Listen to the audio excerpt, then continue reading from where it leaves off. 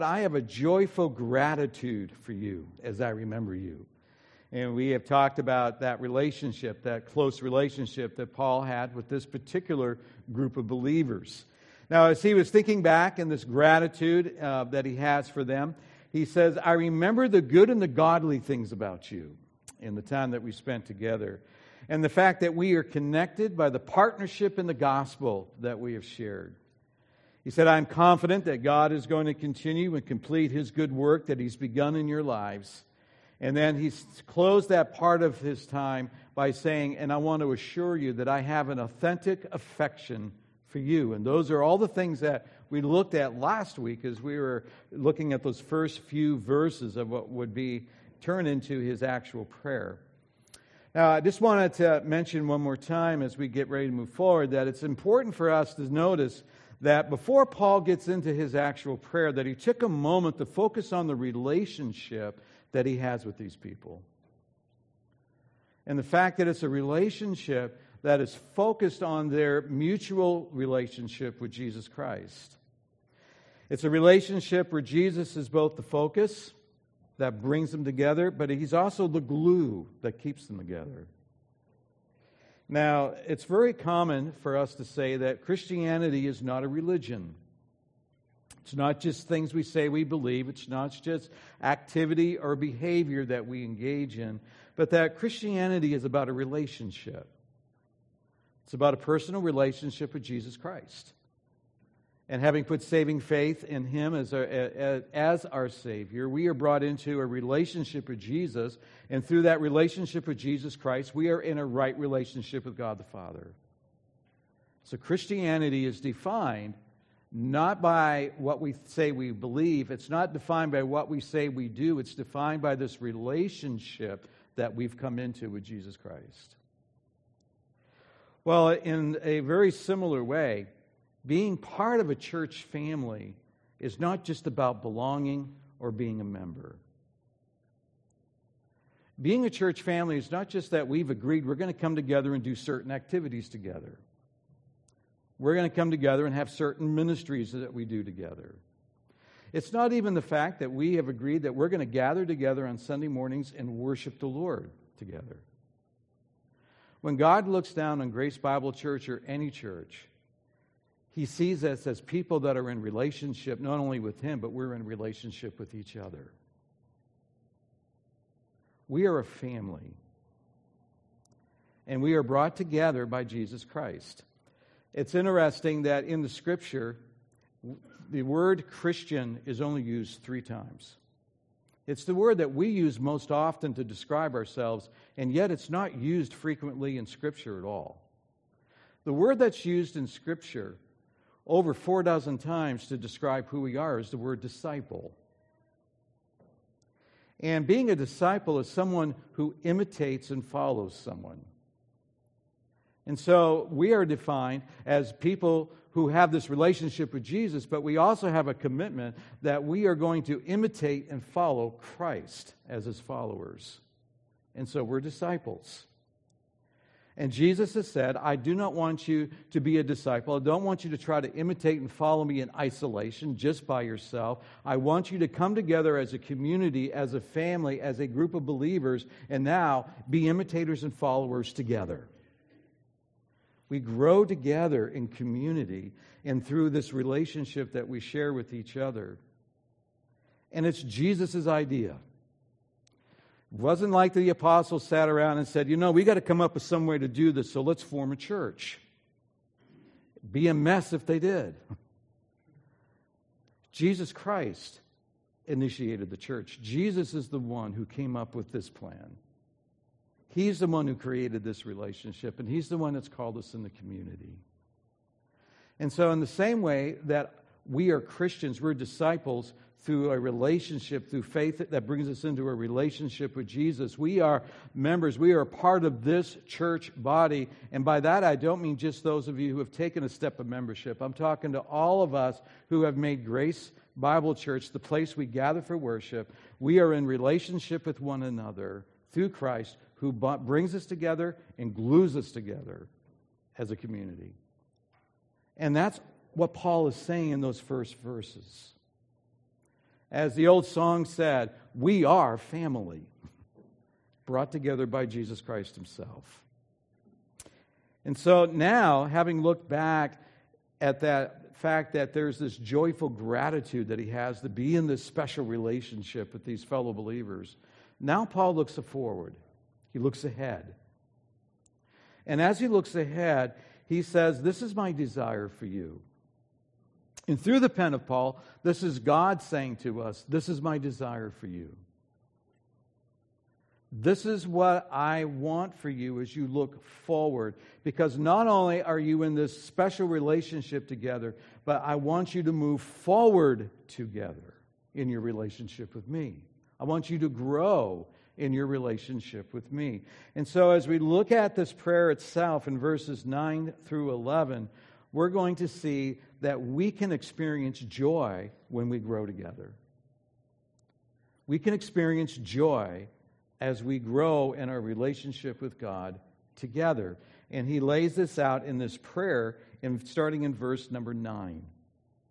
And it says, and Paul writes, "It is my prayer that your love may abound more and more with knowledge and all discernment, so that you may approve what is excellent, and so be pure and blameless for the day of Christ, filled with the fruit of righteousness that comes through Jesus Christ to the glory and praise of God."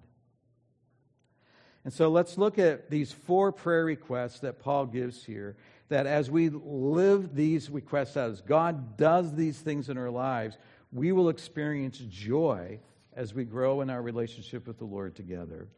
And the first thing he says is this. His first request is, may you abound in love more and more. May you abound in love more and more. He says in verse 9, "It is my prayer that your love may abound more and more with knowledge and all discernment." To be able to understand fully what Paul is talking about here, Paul's talking about abounding in our love for him, but also abounding in our love for each other. Now, the word abound means to possess something in abundance so that we have more than enough. Another interesting part of it is that we have an expectation of what full is, and it gets exceeded. In other words, we have what we think is the limit of something, but then we get more. It's the idea of taking a pitcher and sticking it underneath the faucet. You turn the faucet on and you just let it go. It fills up the pitcher, and then the pitcher begins to overflow, and then the water just keeps coming. That's God's love. In Romans chapter 5, God talks about the fact that the love of God has been poured into us overflowingly by the ministry of the Holy Spirit. And that's abounding in love. I want you to be overflowing with the love for both God and for each other. And he wants this more and more. He acknowledges, first of all, in this phrase, you know what? This really is important. He's not saying the Philippians aren't doing this. In fact, the phrase there is the idea of, I know you're doing it. I know you're loving God. I know you're loving each other, but there can be more. He's actually going to affirm them for what they're already doing later in the letter. But in this place, he's going, but you can do more. You can experience more. You can love God more. You can love each other more fully. There's always room for growth. You see, the love that we're talking about here, as we're going to see in just a moment, it's not the love we conjure up within ourselves and give to people. It's the love God's poured into us that we now share with others. And if the love of God is unlimited in its pouring, then it's unlimited in its giving. If God's love is unlimited in terms of it's always coming and there's always more of it, then we can now share that love with each other in a way that there's more and more to share. And that's what Paul's saying. More and more. And also he said, this is my prayer, because this unlimited love, as I've already said, it's coming from God. It's not coming from ourselves. So therefore, we can't conjure it up. We can't say, love more and more. It's like, Lord, give me the grace to love more and more. This is something that comes from God. This is an enabling that comes from God, that enables us to do something beyond what we could do ourselves. because we do it by God's grace. And so we pray for it, and we ask for it. Keep a finger in Philippians and turn to 1 John chapter 4, where the Apostle John talks about this idea of overflowing love that is received and then given. Well-known verses, 1 John chapter 4 and verse number 7. He writes, "Beloved, let us love one another, for love is from God, and whoever loves has been born of God and knows God. Anyone who does not love does not know God, because God is love. And this, the love of God, was made manifest among us, that God sent His only Son into the world so that we might live through Him. In this is love, not that we have loved God, but that He loved us, and sent His Son to be a propitiation, which is to say, a payment for our sins. Beloved, if God so loved us, we also ought to love one another. No one has ever seen God. If we love one another, God abides in us, and His love is perfected, and that means love is matured in us." It's a beautiful picture. First of all, he's saying, first of all, the love that you have has come from God. You didn't love God first. He's loved you. And then the love that we're sharing with each other is that love of God given to us. Now we share from us. And the neat thing is where he says no one has seen God, but when you're allowing the love of God to dwell in you and then go out of you, what he's saying is then people begin to see God through you. People begin to experience the love of God through you. People begin to connect the dot, we're told in other scriptures, of you claim to be a Christian and you live so lovingly, and so therefore the God you claim to know must be a God of love.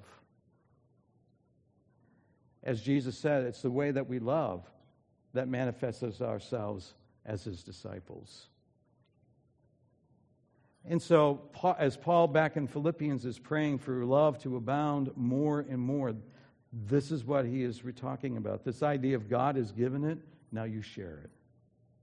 And do it more and more. He says that we are to do it with knowledge.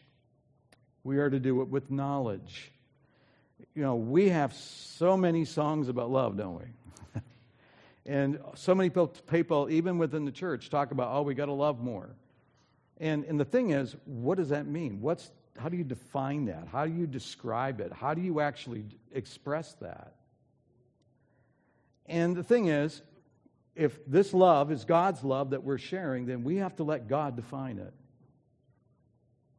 We're not at liberty to decide what our love is going to be, and neither are we at liberty to decide how we're going to extend it. Because God has both defined it, and God has described how it's to be given. He defines it for us in that beautiful passage in 1 Corinthians 13 that many of us had read at our weddings.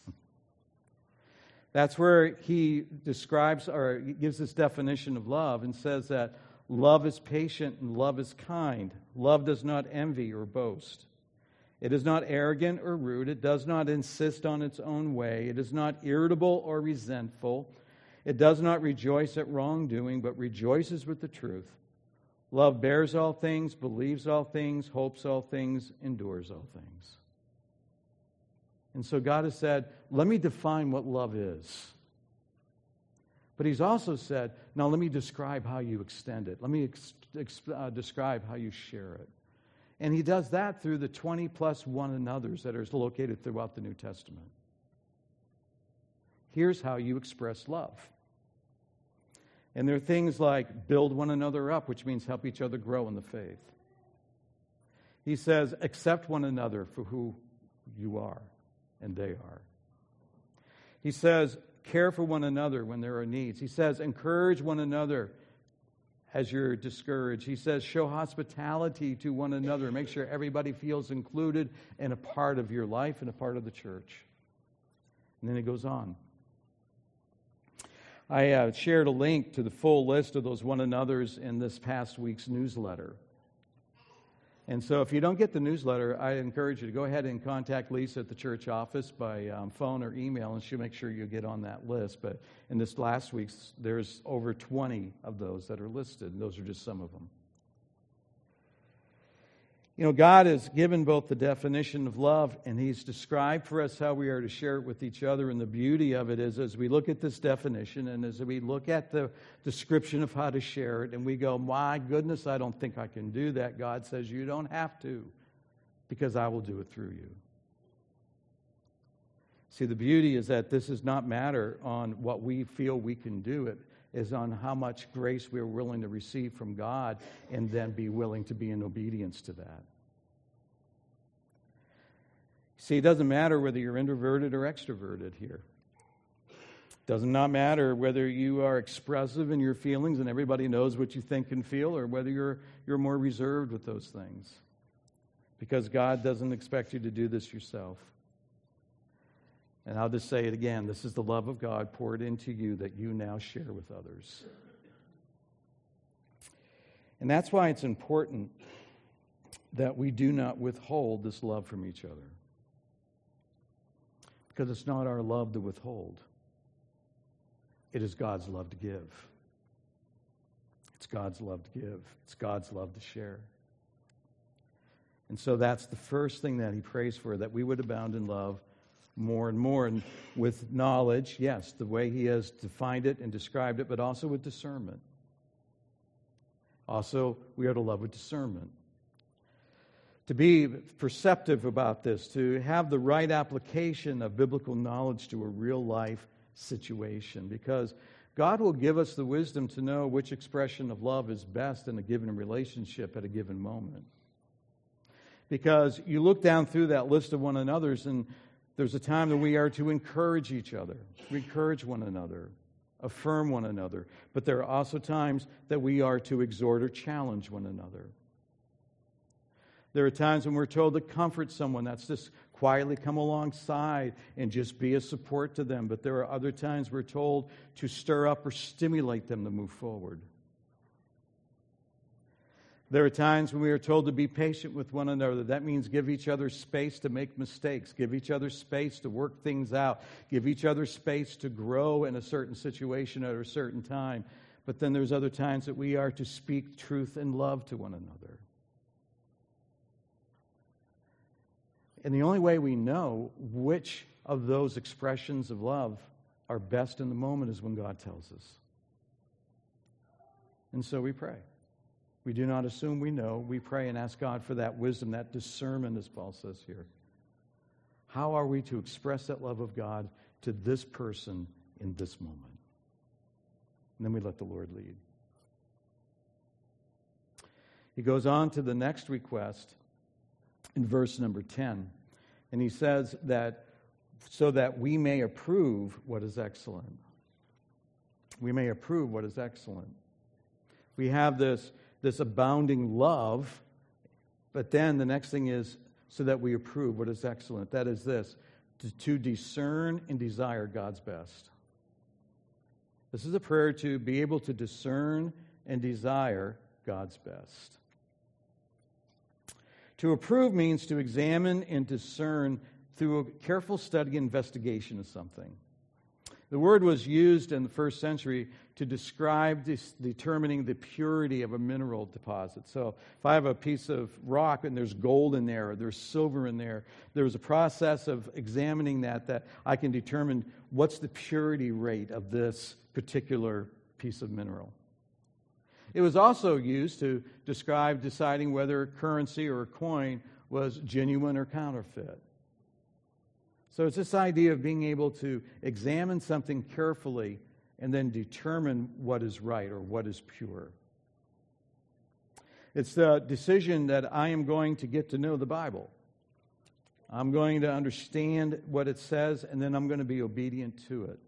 But it also has the idea of having the godly wisdom to know how to apply a biblical command to a specific situation. So you could say it's the prayerful application of God's Word to real life. John MacArthur says that this word means to study, investigate, and determine the best possible way to obey and please the Lord, and then to live accordingly. Now, what we're trying to approve, what we're trying to discern, what we're trying to examine is What's excellent? What is excellent?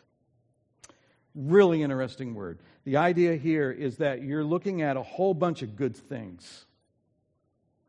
But as you carefully examine them, you determine this is the most excellent. It's not discerning between good and bad. It's discerning between good and best.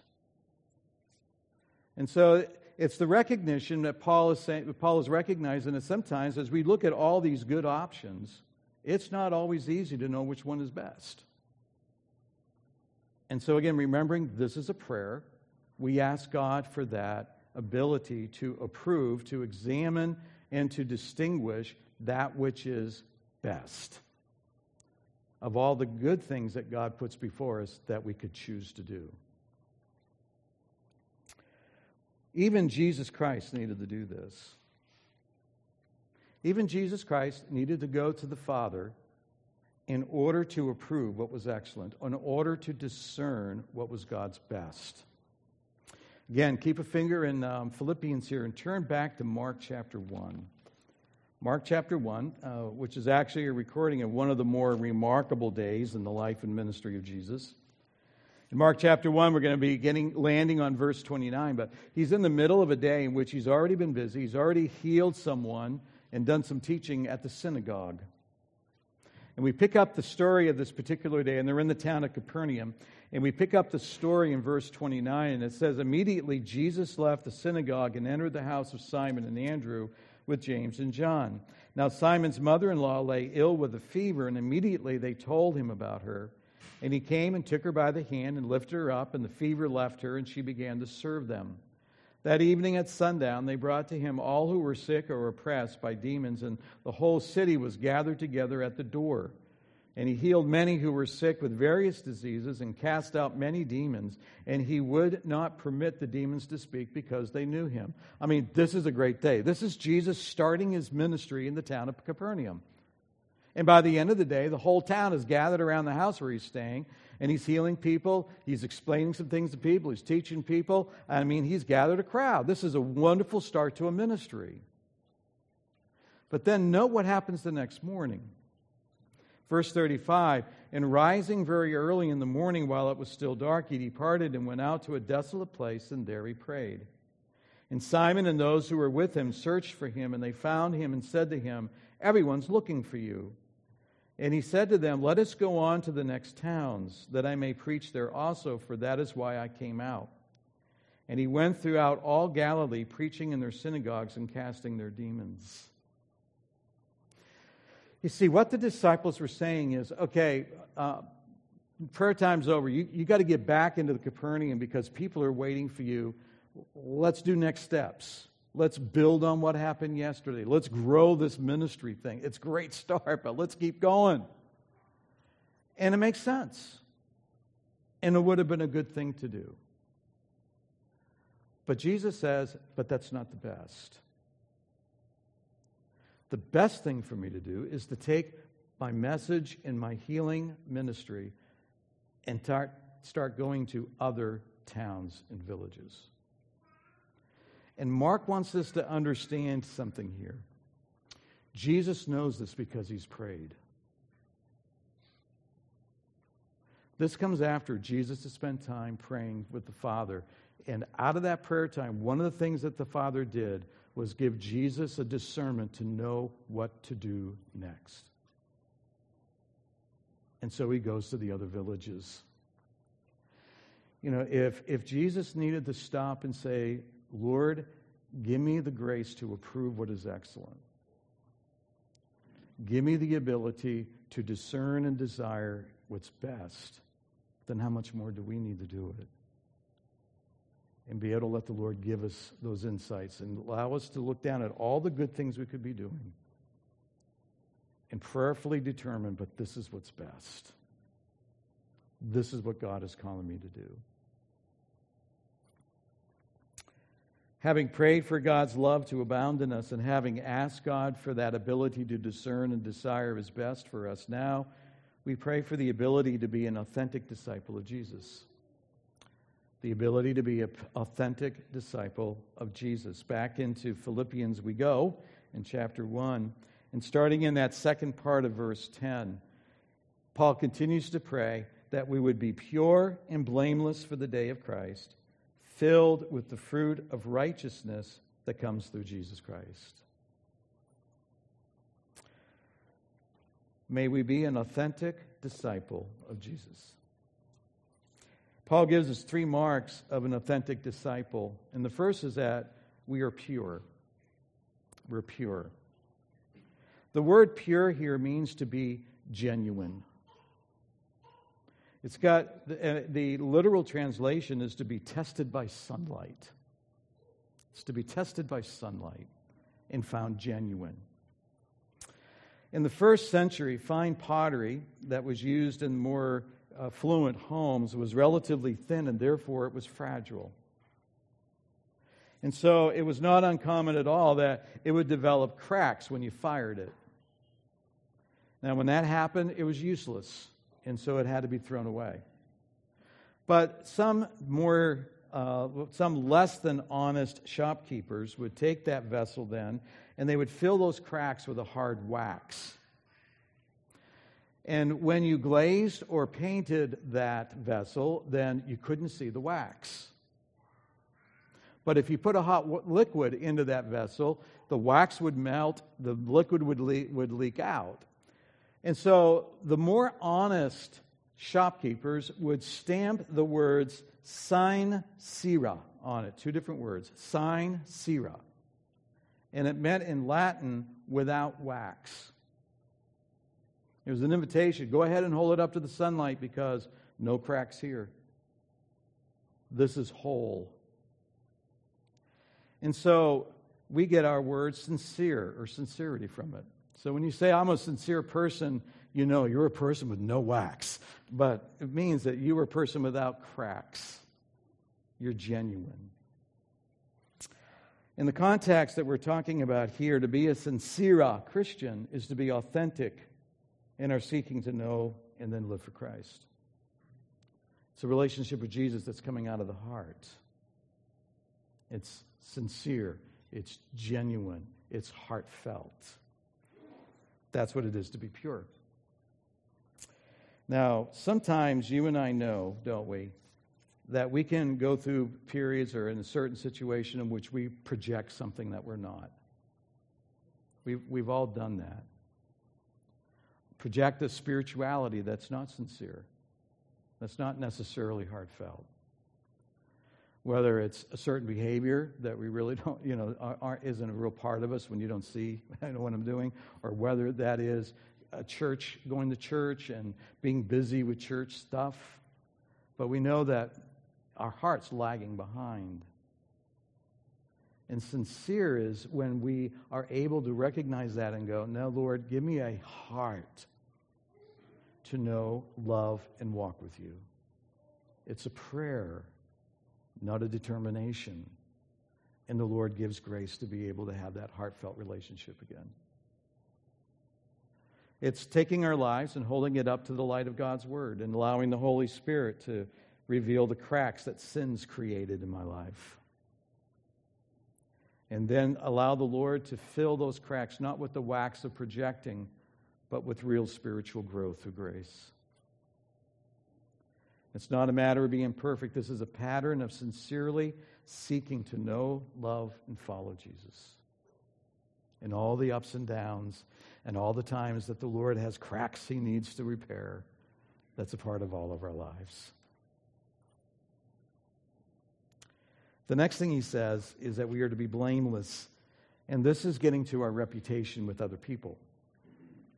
If purity is the positive presence of a genuine love for Jesus, then blameless is the absence of any sinful conduct that would be destructive to my testimony. It's that idea that this particular failure leads people to question my sincerity and maybe even brand me as a hypocrite. Say one thing, but I've done another in a way that is just sinful, that just is a failure. And my testimony is, if not destroyed, it's at least damaged. Now, it's very important to remember that God is a God full of mercy. And so when we do experience one of these failures, if that does happen, there's always forgiveness and restoration that is offered. Peter, in his denials of Jesus, stands as a testimony of God's restoring ministry. Jesus himself goes to Peter right after his resurrection and restores him into relationship with him. And then later, at the end of the Gospel of John, he restores him to his ministry. Where there is failure followed by repentance, there is forgiveness and there is restoration. But it's far better to remain pure and blameless. It's far better to not fall into those failures. And those two work together. As we seek that walk with the Lord, by His grace, we avoid the pitfalls. But if we fail, through repentance, there is always forgiveness and restoration. Praise God. Then we are filled with the fruit of righteousness, Paul says. We're filled with the fruit of righteousness. And here's that true mark of being an authentic disciple of Jesus. That our lives reflect His life and our lives reflect His character. Not anything that's manufactured on our own efforts. This is grown by God through grace. And it comes through our relationship with Jesus. And it comes through the ministry of the Holy Spirit in our lives. Jesus himself said to his disciples in John 15 that spiritual fruit comes out of our relationship with Him. Well-known verses.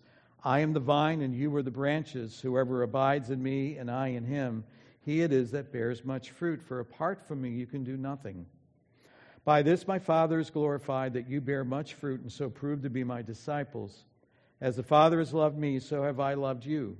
Abide in my love. If you keep my commandments, you will abide in my love, just as I have kept my Father's commandments and abide in His love. These things I have spoken to you, that my joy may be in you, and that your joy may be filled. I love that last line. So that the joy of Jesus will be in you, and therefore your joy will be full. Spiritual fruit is also the work of the Holy Spirit in our lives in Galatians chapter 5, where it says the fruit of the Spirit is joy and love and peace and kindness and self-control. All of this has grown in us through the ministry of the Holy Spirit and the life that flows through us, for that grace that flows through us that comes out of our relationship with Jesus. And we have fruit. We are filled with the fruit of righteousness. And Jesus says in Matthew chapter 5, during the Sermon on the Mount, that this spiritual fruit will bring glory to God. He said, in the same way, let your light shine before others so that they may see your good works and give glory to your Father who is in heaven. And that brings us to the last part of the prayer.